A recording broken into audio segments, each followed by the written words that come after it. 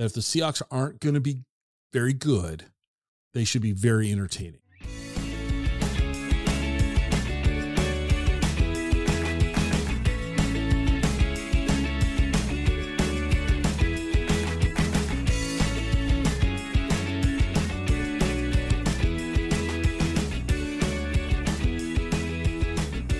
Welcome to the Exploring Washington State podcast. Here's your host, Scott Cowan. All right. Well, welcome back to this episode of the Exploring Washington State podcast. My guest today is Cody Miller. Cody is the general manager for the Walla Suites. Cody, thanks for making the time to sit down and chat. Words can be hard for Scott. Chat with me. We're just going to leave that in just for fun, folks. Chat. Cody, give me a little bit of your background. How'd you end up in Walla? Let's go that way. No. I guess it's if you want the long answer or the short answer. Oh, let's go long. Let's get the good backstory here. Okay. So I'm actually originally from Cleveland, Ohio. Grew up there for most of my life, and then middle of high school, my family moved to Seattle, Washington. So I spent the last 2 years of high school there. And then after that, I went to Washington State as an undergrad after actually visiting the college just once because it was so new to me still.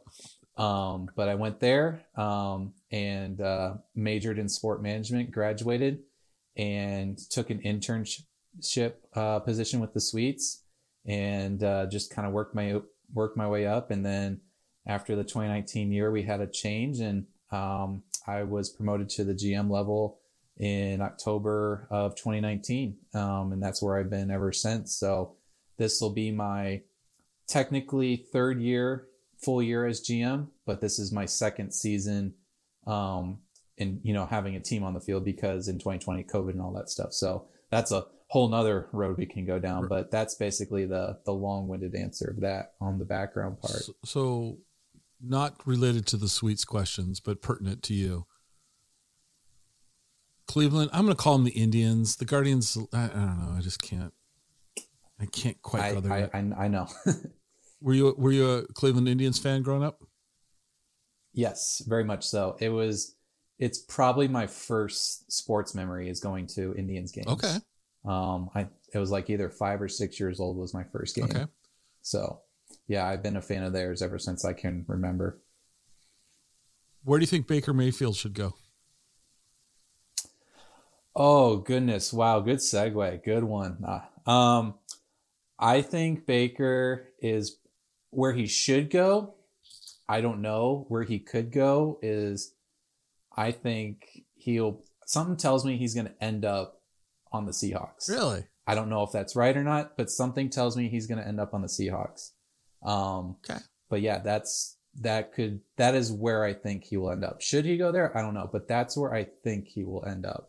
If I had to put money on it right now. Let's go Baker Mayfield for 200. He seemed like he had all the talent, or not all the talent, but he seemed like a very good quarterback, but he just never seemed like a good fit with the Browns.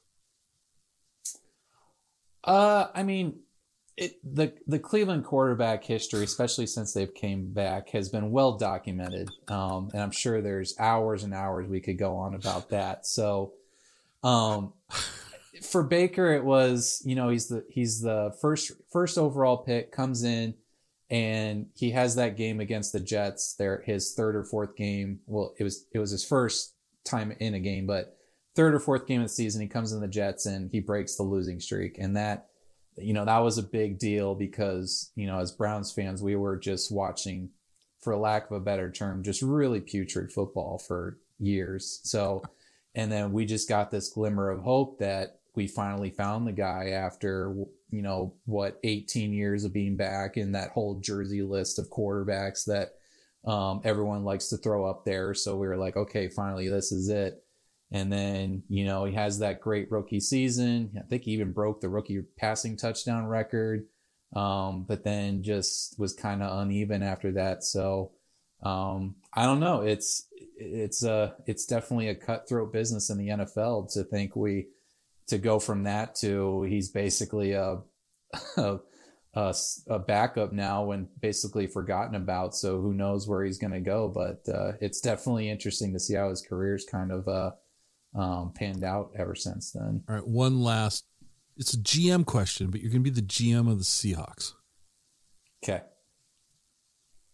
Quarterback. Mm-hmm. What do you do this season? So if what I'm seeing from the Seahawks, I mean, obviously you trade Russell Wilson away, that basically signals, okay, we're rebuilding. We basically traded away the face of our franchise the last decade or so. So if I'm the Seahawks, I am gathering picks, assets, anything I can. And unfortunately, it's not the fun answer, but it's probably the best long-term answer. We're basically, tanking for a top 5, hopefully top 3 pick, so that maybe we find a guy in next year's draft who can be the new face. I know this year isn't the best quarterback draft pool based on what people are saying. I mean, who knows down the line? But if I'm the GM of the Seahawks, you're probably in rebuild mode right now, especially with the Russ trade. So I think they probably either ride with Drew Lock or maybe bring in a Baker Mayfield if they want to. But I think that's what they are probably going to have to do. I mean, like I said, you don't trade away Russell Wilson and then expect to still compete right away. But that would be my answer on that. So I gave you a big opening. There's people in with more experience in that position that have to make that call. I'm glad I'm not in that seat right now because I know it's a tough one. But see, I gave you a big opening. What about Gardner Minshew? Why not trade to go get him and just have a fun team for a year? Think about that. Philadelphia doesn't need him. We could get a draft pick. He's a Cougar. Gotta like that idea. All right. We had some technical difficulties. I'm not sure. I think Sweet Lou came in and pulled the Ethernet cord. And we're back.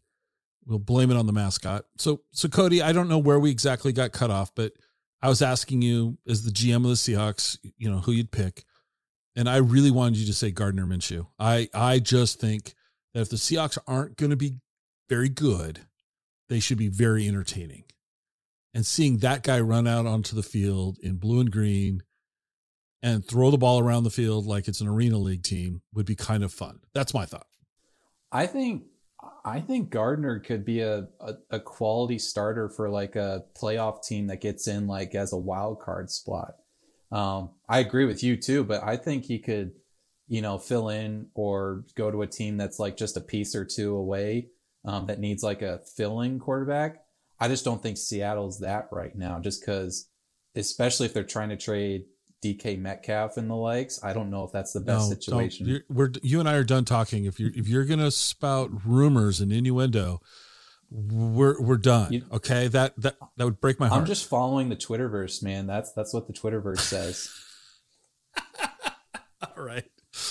See, we went off the rails. Let's talk Walla Walla Sweets. Let's talk the West Coast League. We could go down that route for a while. So you went to WSU. Mm-hmm. You majored in sports management. Yes. You did an internship at Walla Walla. So did they approach you about the internship, or did you approach them? How'd you get started here?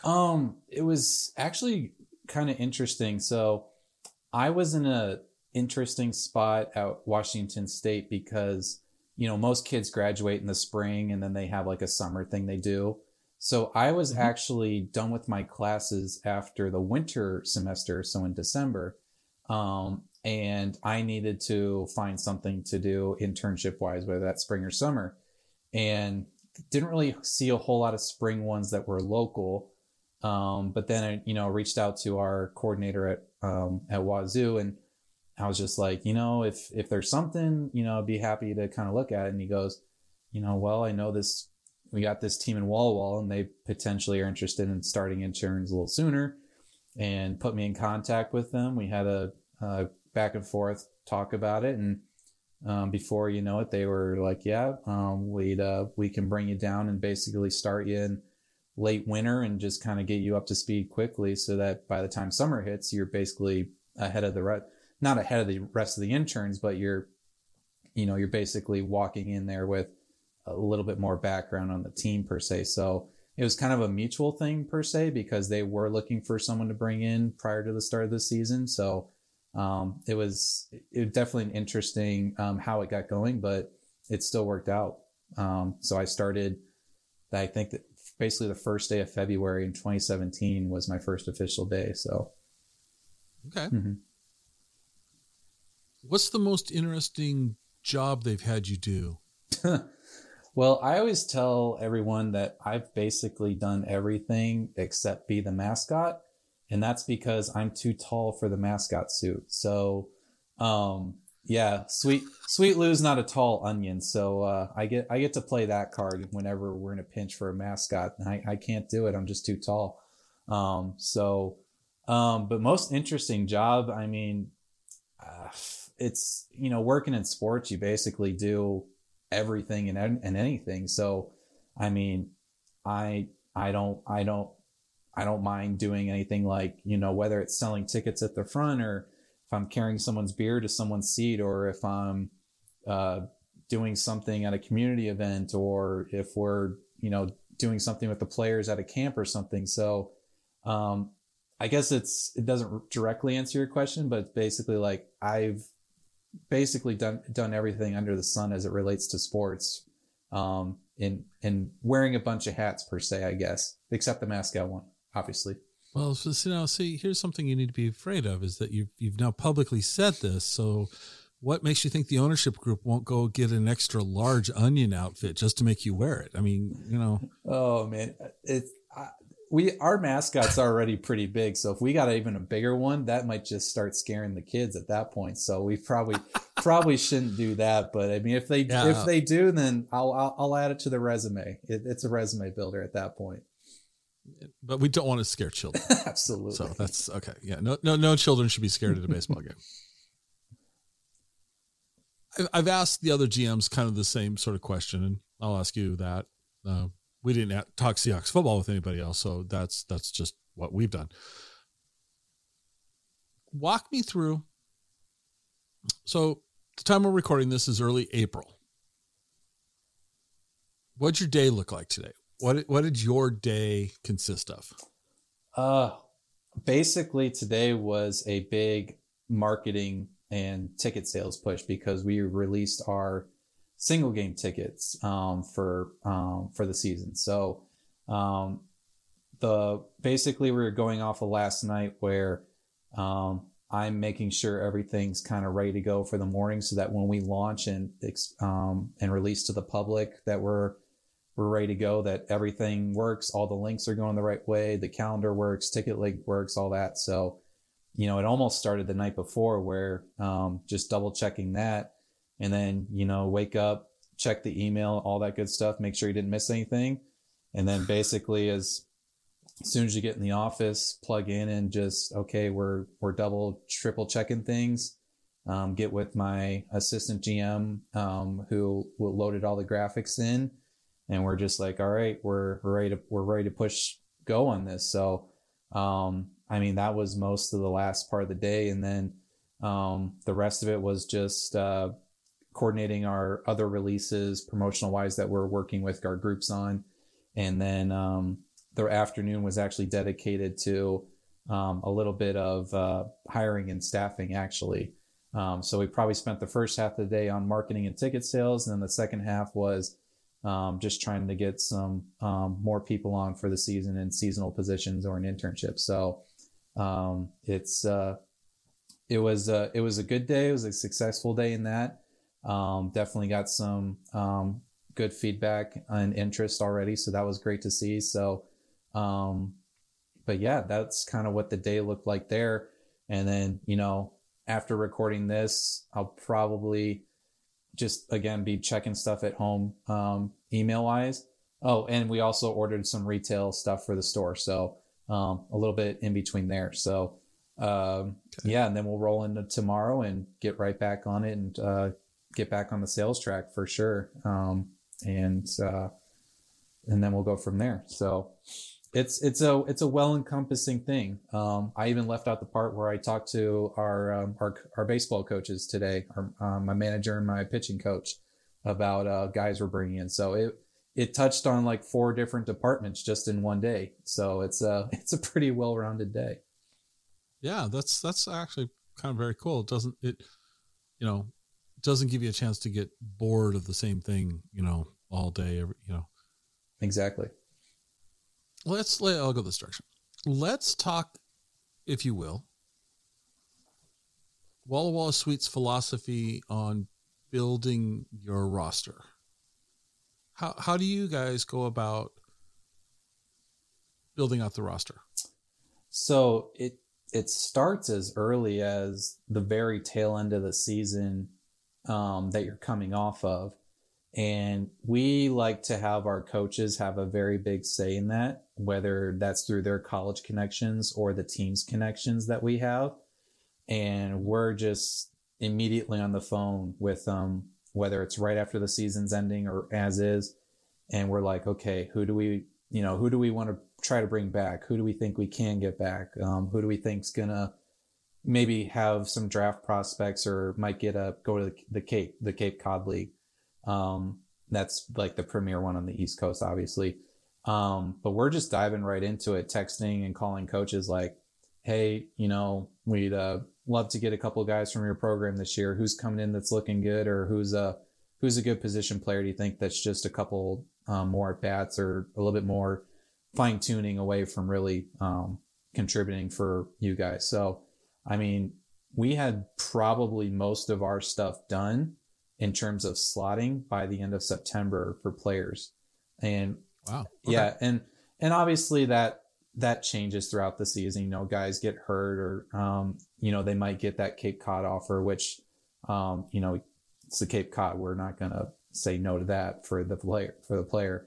But it's a year round thing. I mean, then there's 10-day guys, then there's guys that are late bloomers that kind of pop up late. So, that's kind of our philosophy is, we try to get most of that stuff done, the really good foundation by the end of September, so that October through April, it's like, okay, this guy's really having a good spring, or this guy, transferred, not too many people know about him, but he's coming on good. So we should probably pick him up. So, I'd say that's kind of where we look at it from that standpoint.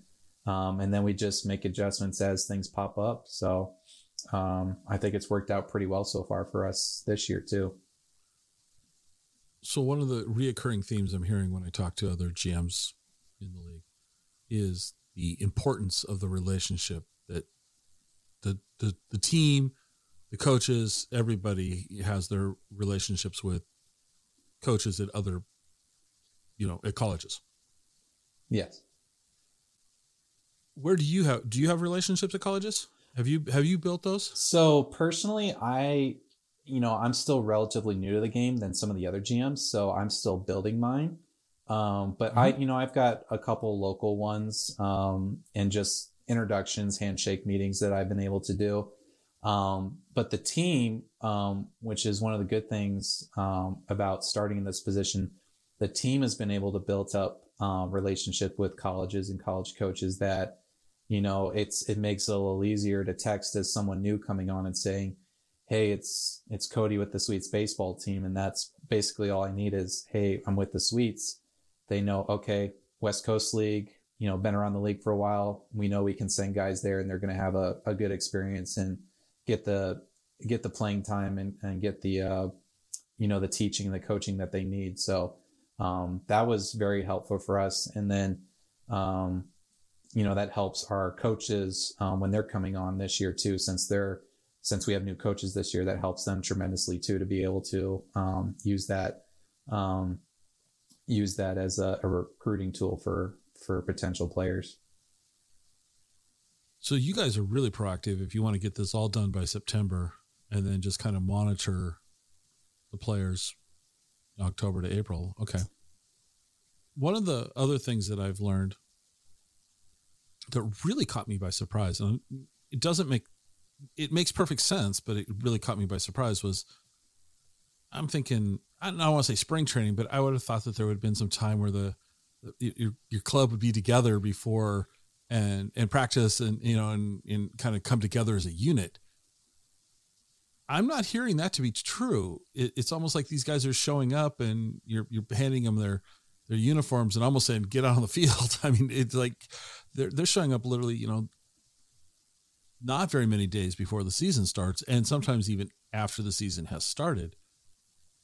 How do you guys prepare for that? I mean, that's I haven't asked that question of anybody, but like, how do you build a team when you don't have the luxury of that time? I mean, the way you put it, honestly, is kind of how it goes. And that's, for a lack of a better, term, that's basically summer ball at this point. Is, these guys they're not all finishing at the same time in their respective colleges. So they can't get here and, we can't set like a set time, like spring training per se, where it's like, all right, pitchers and catchers report this day and then position guys, come in. This is, hey, semester ended, we didn't make playoffs, we're going to be there about 3 or 4 days for our first game. And that was actually one of the talking points on my coach's call today was just starting to get guys arrival time or anticipated arrival time, so that way, we know, okay, we're going to have this many guys here after Memorial Day, and then we'll be able to travel this many for the first road trip. And then that way we can be like, okay, we know that we're going to be picking up guys once playoffs are over, College World Series, and all that stuff. And then we also have to worry about kids on quarter systems who are still in school. So, some of the California schools and other places, they're in school through the middle of June. So, we're not going to get them until late June. And then they're joining up with the guys. And you kind of said it earlier, we're handing them their gear and their number. And it's like, okay, report to the field and meet the coach and the boys. And we got a game that night. So it's, you just got to keep that, you got to keep it, you got to keep it loose and open in the locker room, where it's like, all right, we're having guys that are going to be here all 59 games, or we're going to have guys that are going to be here half the season, or guys are going to be here for 10 days or whatever. So just, you got to be able to work with the ebbs and flows. And that's just kind of what we deal with as a summer ball team. And it's not unique to just us in the West Coast League. There's a lot of other leagues that kind of experience that as well. I don't know you're going to know the answer off the top of your head. How many players suited up for the Suites last year? In total? Oh, probably we had, I'd say the final number was somewhere between 36 and 38 players. That's not as bad as I thought it was, or as many as I thought it was. Well, yeah. And that's another part that varies. Like we usually keep a number around or below that area. And then there's other teams that'll keep a higher number. So like, and that was actually kind of high for us because we experienced a lot of injuries last year, and all at once too. So, I would probably say 35, 36, 38 guys. So, in total, probably suited up for us at some point. How many players from the Suites over the years have made it to the show? I think we're up to 4 now. So Matt Hall was our first one. He was a left-hander for us in 2013, left-handed pitcher.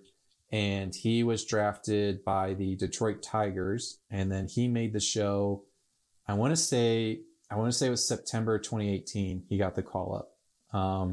Okay. So that was our first guy through. And then we had 2 more pitchers come through. We had Jay Flaw come up for the Orioles. And then we had Cody Petit come up for the Marlins, I want to say. And another one we had, he was with us for a short time. But we had someone come up with the Astros, and it's killing me right now because his name is escaping me. But he was like a DH for them. And I think he was with them for 2020 and 2021, and he might be with them still. I'll probably think of it somewhere later on in the show, but yeah. Just blurt it out in the middle of a sentence, just blurt it out. That's right. Okay. We've had about 4 guys, and we have a lot of guys in double and AAA. We've also had a lot of recent high draft picks. We actually had, I'm going to forget his name too, but he was a UCLA product. on our 2017 team that was drafted in the first round in 2021 by the Milwaukee Brewers. And he's a outfielder for them. And Garrett Mitchell, that's who it is.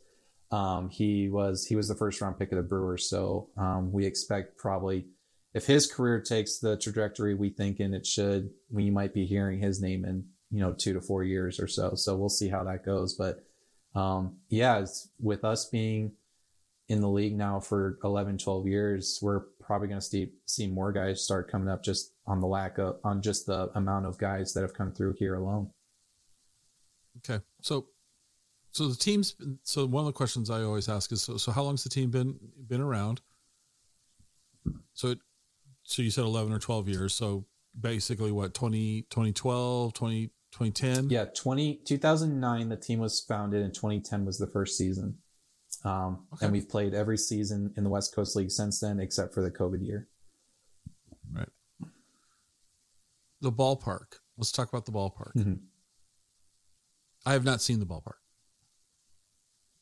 What's a defining characteristic of this park? The defining characteristic is it is a or a multi-purpose field. It is also used as a football field in the fall for high school, local high school, Walla High School. So it has it has a deeper than normal center field.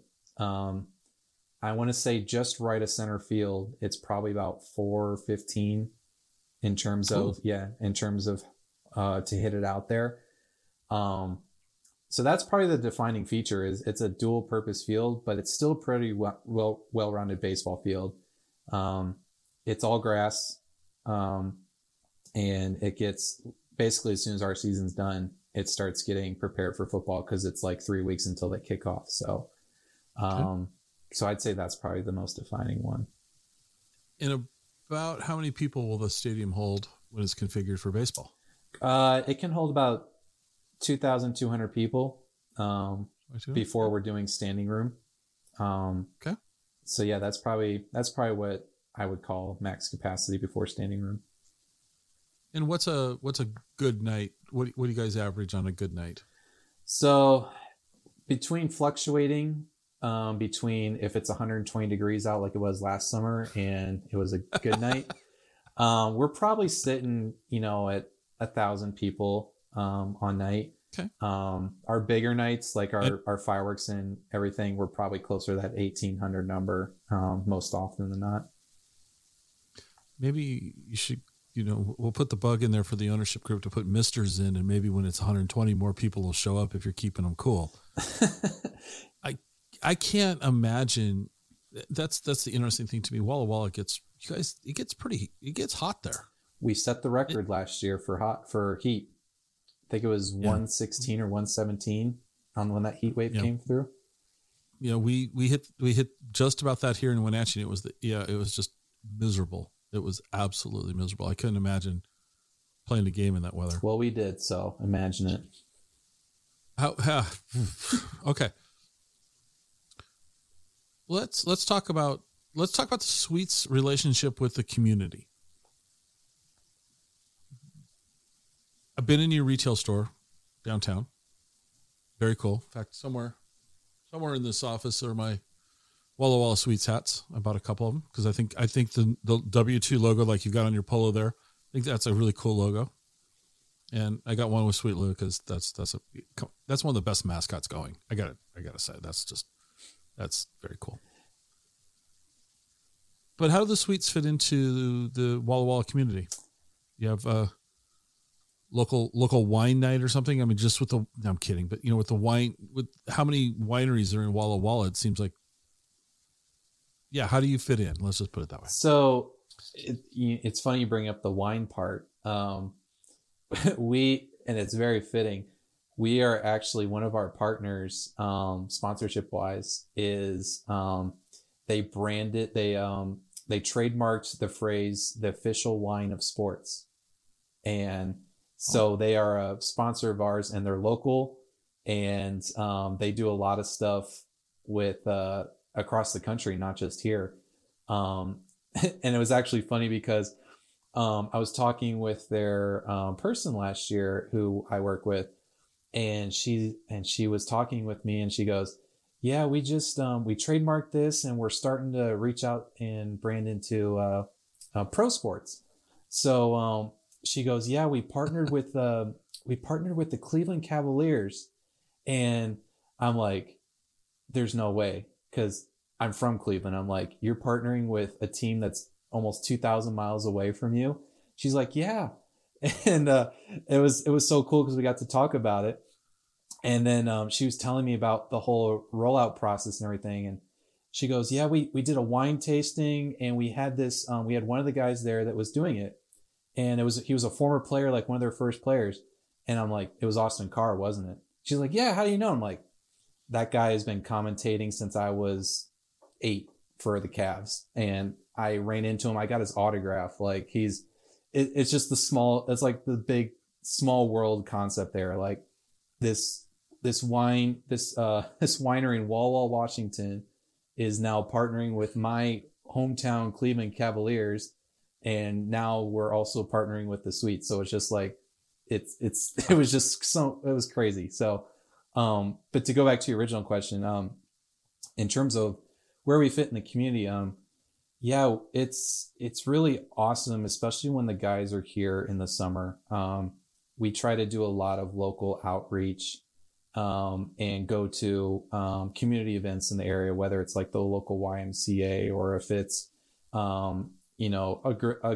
an after school program or things like that, where we can have the guys come out and hang out with the kids, take pictures, sign some autographs, and get the mascot out there too. So, it's a very family friendly atmosphere that we try to do both inside the ballpark and out. And I think we do a pretty good job in terms of connecting with the community in that regard.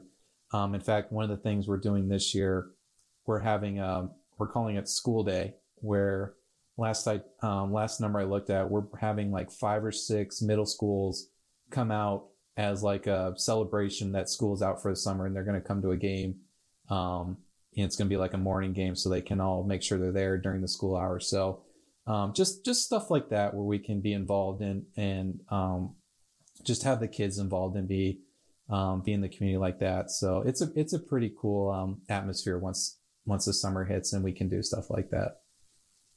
I think that's a great way of getting kids exposed to I love baseball, and it's I mean, let's be honest, it's not the most popular sport anymore because we've all gotten used to like shot clocks and fast paced, and baseball doesn't have that, at least not yet. But young kids coming out during the school day to go watch a ball game, that's cool. That's I like that. That's very cool. Yeah, it'll definitely be a fun, interesting day for sure. But it's like, to your point, it's like any way we can get these kids involved with the game, or just, be at the ballpark, that's going to be something that is going to stick with them through the rest of the school, where it's like, I want to go out and I want to be just like the first baseman. I want to hit the home run like the Sweets guy did. So it's like, that's really cool. So, no, I'm glad we're able to do stuff like that, because it's fun for all involved when they come out. So what do the Walla Walla Sweets do differently? What's unique to the Walla Walla? Like if I go to a Sweets game and I'm sitting there in the bleachers, what's the experience going to be like there that I'm not going to see, say, in Wenatchee? You will never see another team have their ceremonial first pitch be an onion instead of a baseball. So okay. that was one of the first things I was able to see as an intern. Was we do our ceremonial first pitch and we throw out an actual Wawa sweet onion, and at first I was like, there's no way, but yeah, we do. And it's even better when we get the guy who's catching it for the night, if we can get him to bite right out of it. And then if we can get the person that threw it also take a bite out of it. So it's just like, it's like, you don't, anywhere else in the country, you're not going to see that. But if you come to Walla Walla, you'll see it. That's awesome. So, okay. So you're not going to see that in Wenatchee, I promise you. No, we're not. That's okay. All right. So what sort of promotions do you guys have going on this year? You know, because you mentioned, single game tickets and all that just went on sale today, but what sort of promos do you guys run? So we try to do as much as we can from a daily, day-to-day standpoint. Our popular one last year last year, obviously with COVID, we had to just get everything going as quickly as we could with short notice. So we tried Thirsty Thursdays, which basically was we're going to discount beer all game long. And sure enough, people showed up and showed out for that. So, I'm shocked. Yes, very shocking, very shocking. But no, so we're like, okay, we're definitely doing this again next year, when this might just be on the schedule for until the end of time. But we're doing that. We got Bobblehead coming this year. That's actually a throwback version to the Walla Padres when they were here. Lou is going to be decorated in the gold and brown of the Walla Padres. So we got that coming. We have, the ceremonial hats that we usually give away. We have a flag coming. We are doing a post-game concert this year after a game, which I don't think we've ever done before. There's a local band in town called Whiskey Creek that will be playing after one of our games. Actually, when Wenatchee's here. It'll be a post-game concert afterwards at the stadium. So that'll be cool to have. We have this guy named, his act is called Tyler's Amazing Balancing Act, and looked him up, and this guy will balance anything on his face, chin area that he can. And I kid you not, a full 18-foot ladder he will balance on his face.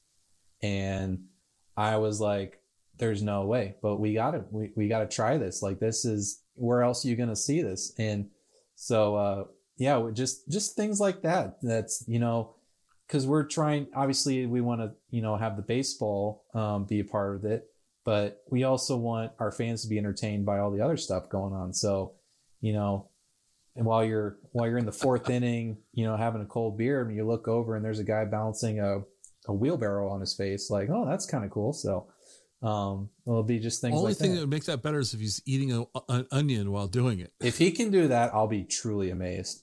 That might have to be part of the pregame discussion with him in terms of all right, it's wall, this is what's got to happen. So this is okay. The ceremonial first onion. That's really, really cool. Threw you for a loop, didn't it? No, it's brilliant. It's just, it makes perfect sense, actually. It's very interesting. It's like I said, when I first got here and was an intern, I'm like, we're not really throwing an onion, are we? And it's like, nope, sure enough, we're throwing an onion. So throwing an onion. It's always great. I'm surprised you guys don't. It's always great when they miss the plate and they skip it in there, and then they're all the outer part just goes flying. So now we're picking up the onion peels. So you got an onion cleanup crew coming out. Oh my gosh. Oh, that's okay. I don't know. I think you broke me on that one. I just, that's awesome. I asked this question to everybody, and I'll be honest with you, I'm a little, I don't want to say disappointed, but surprised. See if you disappoint me or surprise me. Oh, big shoes. Who is the Walla Walla Sweets natural rivalry? Who do you guys feel like you have a rivalry with? The Yakima Valley Pippins, without a doubt. Okay, so you answered that more emphatically than anybody. Everyone else is just being really not polite. I'm kidding here too, but and I know the league is massively cooperative. You guys all work together. You're very competitive on the field, but you're very collaborative as a league. Why Yakima? So, the way it starts is our ownership group actually owns two teams. And the first one was Walla Walla in 2010. And the second team that started was Yakima Valley. So the way it started and how it developed was, we work together with Yakima. Like you said, we work with them off the field because we're one ownership group. So we're trying to work with them, be successful for both teams. But when I tell you that our fans enjoy whenever Yakima comes here or we go there, that's marked on their calendar. Like, okay, we got to beat these guys. And so much so that the last several years, COVID notwithstanding, we take a team bus up to Yakima if we can, especially on the weekends. And we take a bus full of fans up there so that we can cheer on one game while we're up there. And believe me, the fans let the Yakima fans know that they are here and they're going to cheer on and make sure that we win tonight. So, no, it's a rivalry with Yakima. I will say at the end of the day, it's a friendly rivalry. Right. But no, that's one we look forward to. Okay. But yeah, and if you ask our fan base, the hardcore ones, they'll say the same thing. Okay. All right. Well, I think rivalries in sports are important. I mean, look, let me ask you this question. Are you a Yankees fan? Oh, no. But are they great for baseball? Yes. Yes, they are. Yeah. It hurts to say that, I know. But without the evil empire to chase, it sucks when your team. Okay, I'm a Mariners fan, and it was like we were the Yankees AAA team for all our good players ended up being traded to New York. I can sympathize with you because as an Indians/Guardians fan now, growing up, I felt the same way. All of our good players are just going to end up on the Yankees, or now it's like the Red Sox and all those other teams. But yeah, when I was a kid, it was like, he's going to be on the Yankees soon. So, but they're good for the sport. It's hard to watch. It's painful if you're not a Yankees fan. It's terrible. But it's good for the sport to have a rivalry. It's good to get excited about beating the Yankees, let's just say, you never see a Mariners fan more happy than when they like sweep the Yankees in a home series. I mean, it's like, that's our playoffs. Well, just go back to probably the Mariners' most famous moment, 95 division series. Who were you playing? Yeah. Did the roof not come off the Kingdome that night? Huh? That was... I wasn't there, but I was watching it on TV. It was amazing. Yeah, amazing. And yeah, okay. So as I wipe the tear out of my eye when I think about the Mariners, I hope this year. I hope. I think they're in for a good year. I think they really are. I hope so. I hope. I don't think they were quite as good as their record looked last year. I'm a little nervous about the pitching staff. But I hope. I know what I have to. I have to give you guys kudos because you totally threw me when you said the ceremonial first onion. Right? Correct. But your April Fool's prank on Facebook was awesome. Did you? Who came up with that idea? I'm going to let you share what it was, but I saw it and I'll be honest. For a split second, I went, "Huh?" And then I went, "Oh, okay." So it was brilliant. So who came up with that? So that was actually the brilliance of our assistant GM. His name's Tommy Ott, and we are actually planning this back in I think November, December.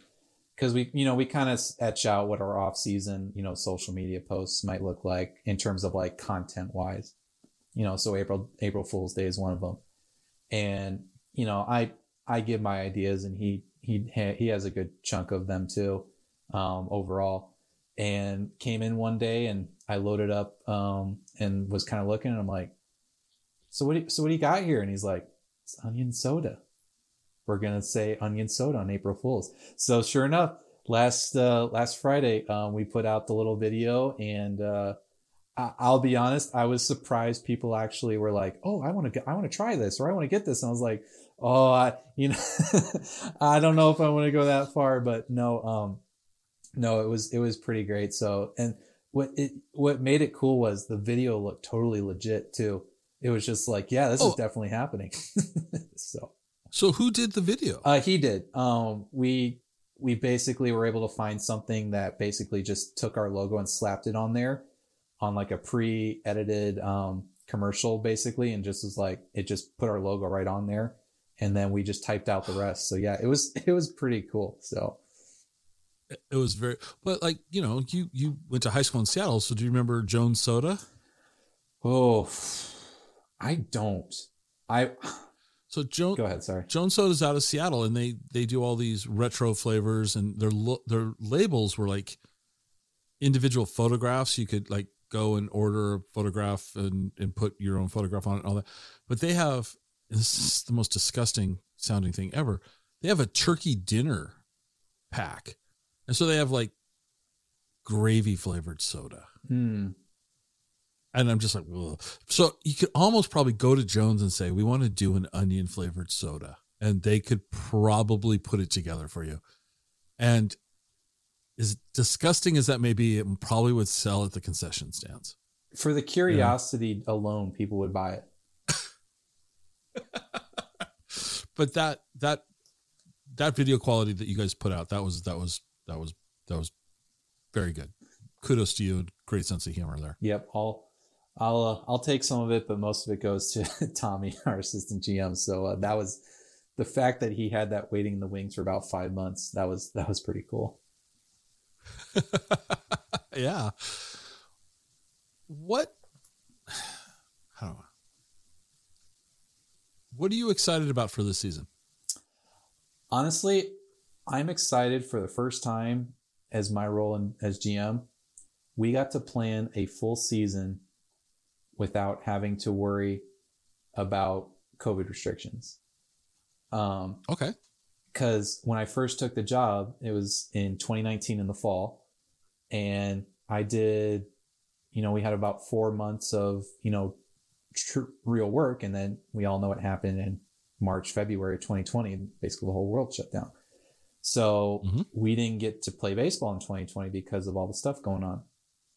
And then even into 2021, we didn't know until middle of March of 21 if we were going to even be able to play because, unlike MLB or all the major sports, we need fans in the stands. Like that's our moneymaker. That's how we make a living. So, we had no idea. And then all of a sudden one day the governor came out and announced it, and it was like, all right, let's go. We got about 2 or 3 months to put all this together. So, and we got to play every game, and I was very thankful for it because if we went 2 years without baseball, it just would have sucked, for lack of a better term. But,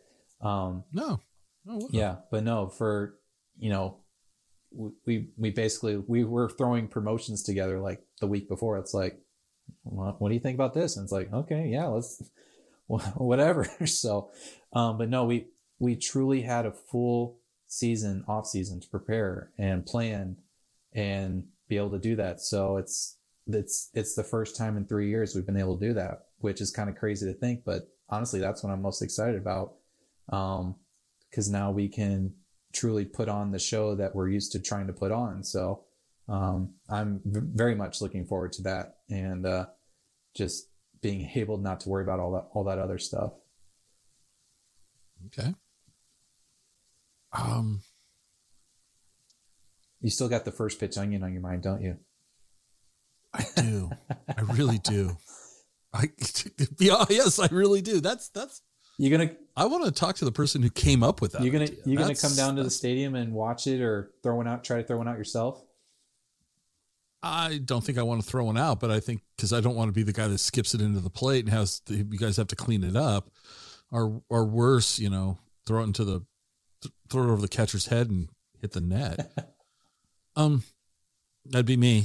I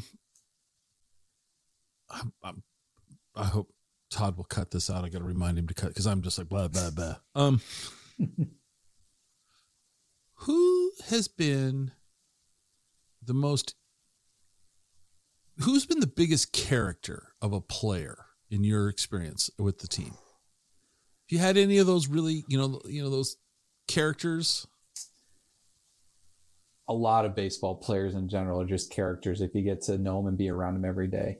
It's a great group of guys every year in and year out. And they just, some of the things they do and they come up with, especially in the dugout chatter, it's just like, how do you even think of that? Like, like just some of the, and I'm sure you've been around the game long enough. You hear the chirps and everything from the crowd or everything. But man, some of these things they come up with, it's like, you can't help but just go around the corner and just laugh because it's like, it's hilarious. Biggest character probably, we had a kid, he was on 2 teams. He was on 2019, 21. His name is Mason Kokodinsky. He's a pitcher at LMU right now. And great kid, honestly, great kid. And he came to us in 2019. He was an incoming freshman at LMU. So he was just graduating high school. And he's big dude. He's like 6'4", 6'5", probably. And he's built. Mm-hmm. And he was like the biggest kid you ever met. It was just like, he was truly playing the kid's game and he was loving every minute of it. And it was just, he probably had the best dance moves on the team, if I had to guess, just based on what I saw. There's a video out there somewhere of a rain delay in Bellingham in 2019, I believe, where he is doing some dancing behind home plate while we're waiting it out. But yeah, that was probably my biggest character. And I loved having him on the team the last 2 years. I think the kid's going to be a stud when all things said and done. But no, he's just so hilarious. Like, and it's just, yeah, great kid overall. But that would probably be my vote. And I'm sure there's probably more as we go down the line. But in my 5 years, but that's just one that sticks out with you. The last couple of years for sure. Yeah. Okay. Well, let's wrap this up. But so we're going to transition this back a little bit about you. So when you're not the general manager, what do you like to do for fun and entertainment in Walla Walla?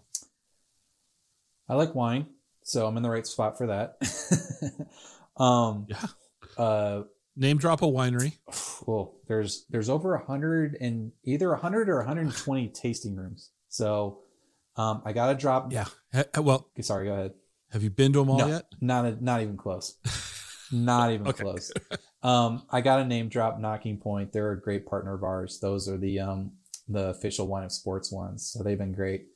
So that's probably my favorite one as of right now.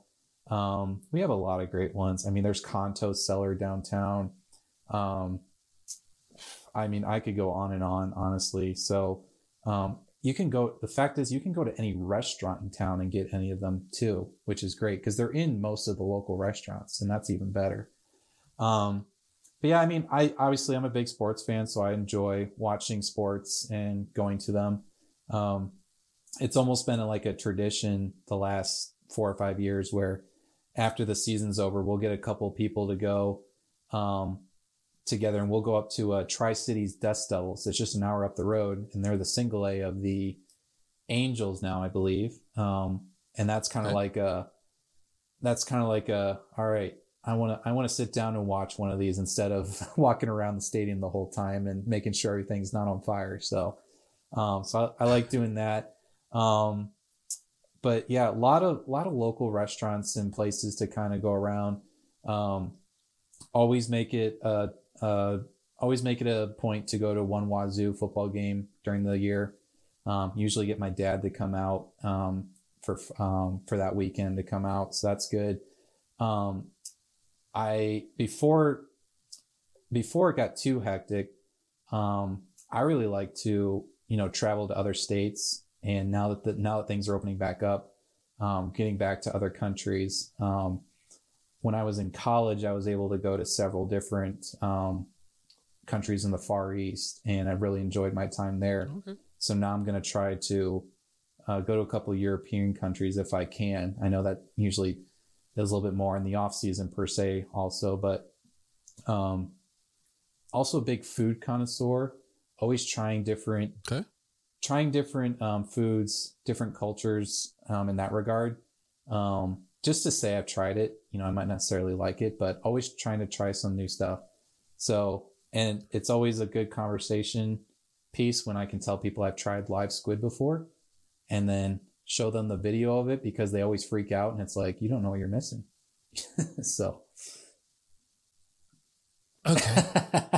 See, exactly. Have you ever tried Yeah. Have you ever tried durian? I think I have. I could do the live squid. I don't think I could do the durian. I think I have. I'd have to remember. It was a while ago if I have, but no, I'm not sure. I might have to try it again though, just to say. Okay. All right. Question I always ask, and I'm going to switch it up on you because you said you're a foodie and you like wine. Where's a great breakfast place in Walla Walla? Kind of depends on. Because you're probably not having wine with breakfast. You'd be surprised by people out, not myself, but just people here. There's a couple. It depends on what you're looking for. If you're looking for, that greasy plate per se, in town, it's Tommy's Dutch Lunch. And I know it says lunch, but it's great stuff. Honestly, it's the stick to your rib stuff. So they're good. Maple Counter, probably the best overall breakfast in town. That'll definitely fill you up, and they got a lot of good options there. So I would say those two are probably my favorite right now. But you can go to Maple Counter for almost anything, but those are probably the two best spots. Those are your two. Those are your coffee. You drink coffee? Yeah. I don't get too fancy with it. I'm pretty plain Jane when it comes to coffee, but I'll definitely be needing it here in a couple weeks. So, but okay. So where do you go for coffee in town? There's Coffee Perk, a local place that's on First Avenue downtown. It's basically like where the town kind of convenes for their morning chit chat almost, because you go in there about 9-10 o'clock and that place is packed, and it's just basically people in there, chatting it up or talking about yesterday's news or the morning news or whatever. So I'd say that's probably the local spot in terms of where they go. We'll wrap it up with this question. What didn't I ask you that I should have asked you? That's a good one, actually. I think we covered most of it. You should have asked me, and this is maybe not fair to you. You should have asked me a little bit more about my sports fandom, considering where I'm from and where I live. I know we touched a little bit on it, but most of the other sports involved in it. All right, let's unpack that for a little bit. Let's go. Let me ask you this: are you going to welcome LeBron James back to the Cavaliers if he wants to play his last season there? I mean, it's at this point. And I have a small story about that when he came back the first time, but I mean, he's done basically everything he can for Cleveland. I think at this point, he brought the city its only title in the last 50 years. And I mean, he had to do it in, coming back against the Warriors, 3-1 down, best record in the NBA, better than the Jordan Bulls, record wise, I would say. And, doing that, I think he's done basically everything he can. If he wants to come back for a farewell tour, I'd definitely be open to it. I mean, I think just recognizing though that the Cavs have been the surprise of the NBA this year, and now we're all of a sudden on the fast track to, these guys could be top 4 in the East for the next couple of years if they play their cards right. So, if he's able to come back and contribute that way, and I mean, he's still 37, 38 years old and still leading the league in scoring. So sure, I'll take him. Okay. All right. So what else? So growing up, what was your sport? I played all of them. Baseball probably was my best one overall. I mentioned earlier in the podcast that I'm too tall for the mascot suit. I am tall. I was actually a short to average height kid. So basketball, I was mostly like a point guard, and I didn't hit my growth spurt until high school. So Basketball I was okay at. Did a little hockey, just a little bit, not too much. Played a little football, but baseball definitely at the end of the day. A little bit of basketball. So I'd say those were mine. And that's probably the furthest I went was with baseball with it, for sure. So how tall are you? Well, I'm 6'3". Okay. But yeah, when I was like a freshman in high school, I was only like 5'9" or something like that, 5'10". So I was kind of on the short end. So are you a diehard Cleveland fan through and through, or do you root for somebody else nowadays? No, diehard through and through. The Browns make me question it from time to time growing up. And we could go on a whole separate podcast about the Browns and that sort, but I know you don't have that time. But no, I grew up going to Indians games, Browns games, Cavs games. Like that's what I remember. So to switch now, I don't have that attachment. It's like, I'm not going to switch to Seattle doesn't have a basketball team, but I couldn't. Oh, you had to bring that up. I figure we went long enough. I thought I could slip it in, but obviously not. So they'll be back one day. The wound is still They'll be real. back one day. I know. And they're getting closer. I don't know what day that'll be, but I think they'll be back sooner than later. Well, the ownership group is that owns the Kraken. They are supposedly part of the ownership group that's building a new arena in Vegas. Correct. So that will, the speculation is Seattle and Vegas will get expansion teams. I think that's right. No, I'll be happy. I think the whole city will be happy because I moved out to Seattle right when that went down. So people were not thrilled to say the least. All right. So this is the last question I have. It's a very important answer. Ohio State Buckeyes. Yes. Ohio State Buckeyes. No. It's going to be a very emphatic yes in the sense. Okay. No. Both of my parents went there. I was literally taken onto the field as a newborn around the stadium. My grandmother was walking me around in the stroller when I was born. We were down in Columbus and the door was open for some reason in the stadium and she walked me down there. And basically and that was my first college football game actually was the 2006 season when they went undefeated but lost to Florida in the title game. So, I mean, I was hooked and I grew up in it and you're never going to change my mind on it. I know people don't like them. That's fine. I really don't care at this point. So, well, look, I'm giving you a hard time. I have, but here's the thing. College sports rivalries are incredibly good. The Buckeyes, I don't like the Buckeyes. I don't know why. I don't know. I don't like Michigan either. Yeah. But it's fun to talk about them. And they're always fun to watch. Absolutely. I mean, it wasn't fun to watch. It wasn't fun to watch the game this past fall, but other than that, it's been fine for the last 20 years, mostly. We'll get him back this fall. We'll get him back. Well, Cody, thank you for taking the time to sit down, go through this with our technical challenges, have fun, So this conversation has two things in it that I've never talked about before. Ceremonial first pitch onion and eating live squid. I mean, you couldn't script that. I would never have guessed, in a million years that the GM of the Walla Walla Sweets is going to talk about eating live squid. But what possessed you to do that? I was studying abroad in South Korea during my last couple of years at Washington State, and we went out to a restaurant one night, and basically that's part of their whole. I actually have a picture and a video on my phone because they have the tanks outside, and they would fish them out, and it's basically like that was like your appetizer, or like the meal before the meal per se. But I just say don't knock it till you try it. If you don't like it after you try it, okay, that's fine. But imagine, this will be a little hard to describe.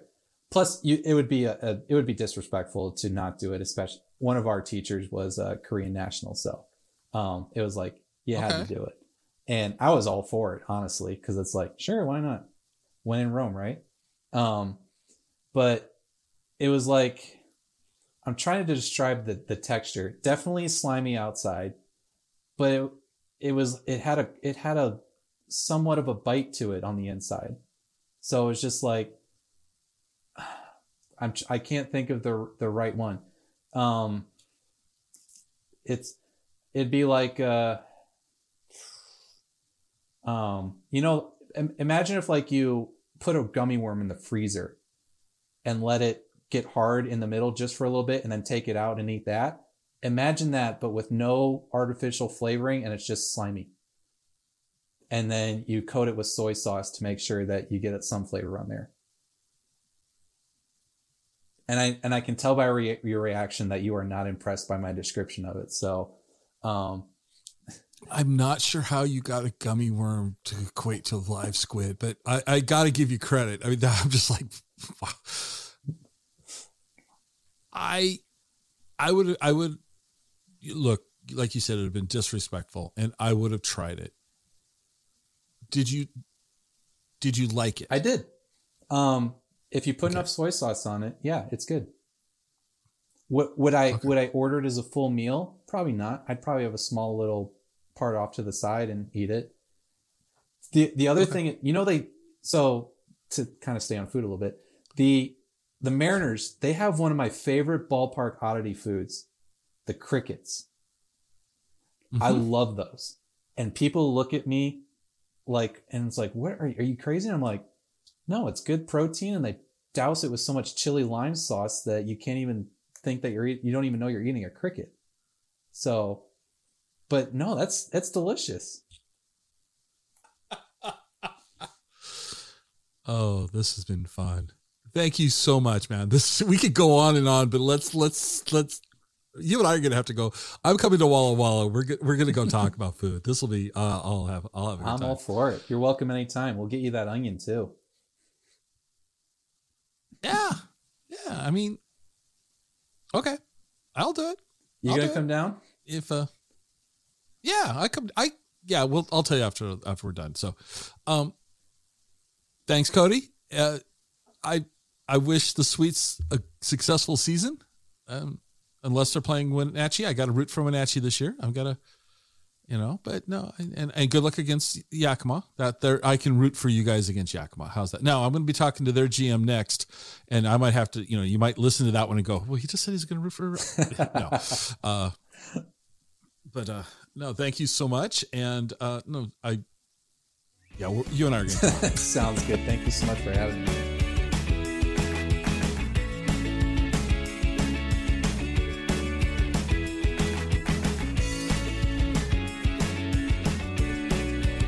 Join us next time for another episode of the Exploring Washington State podcast.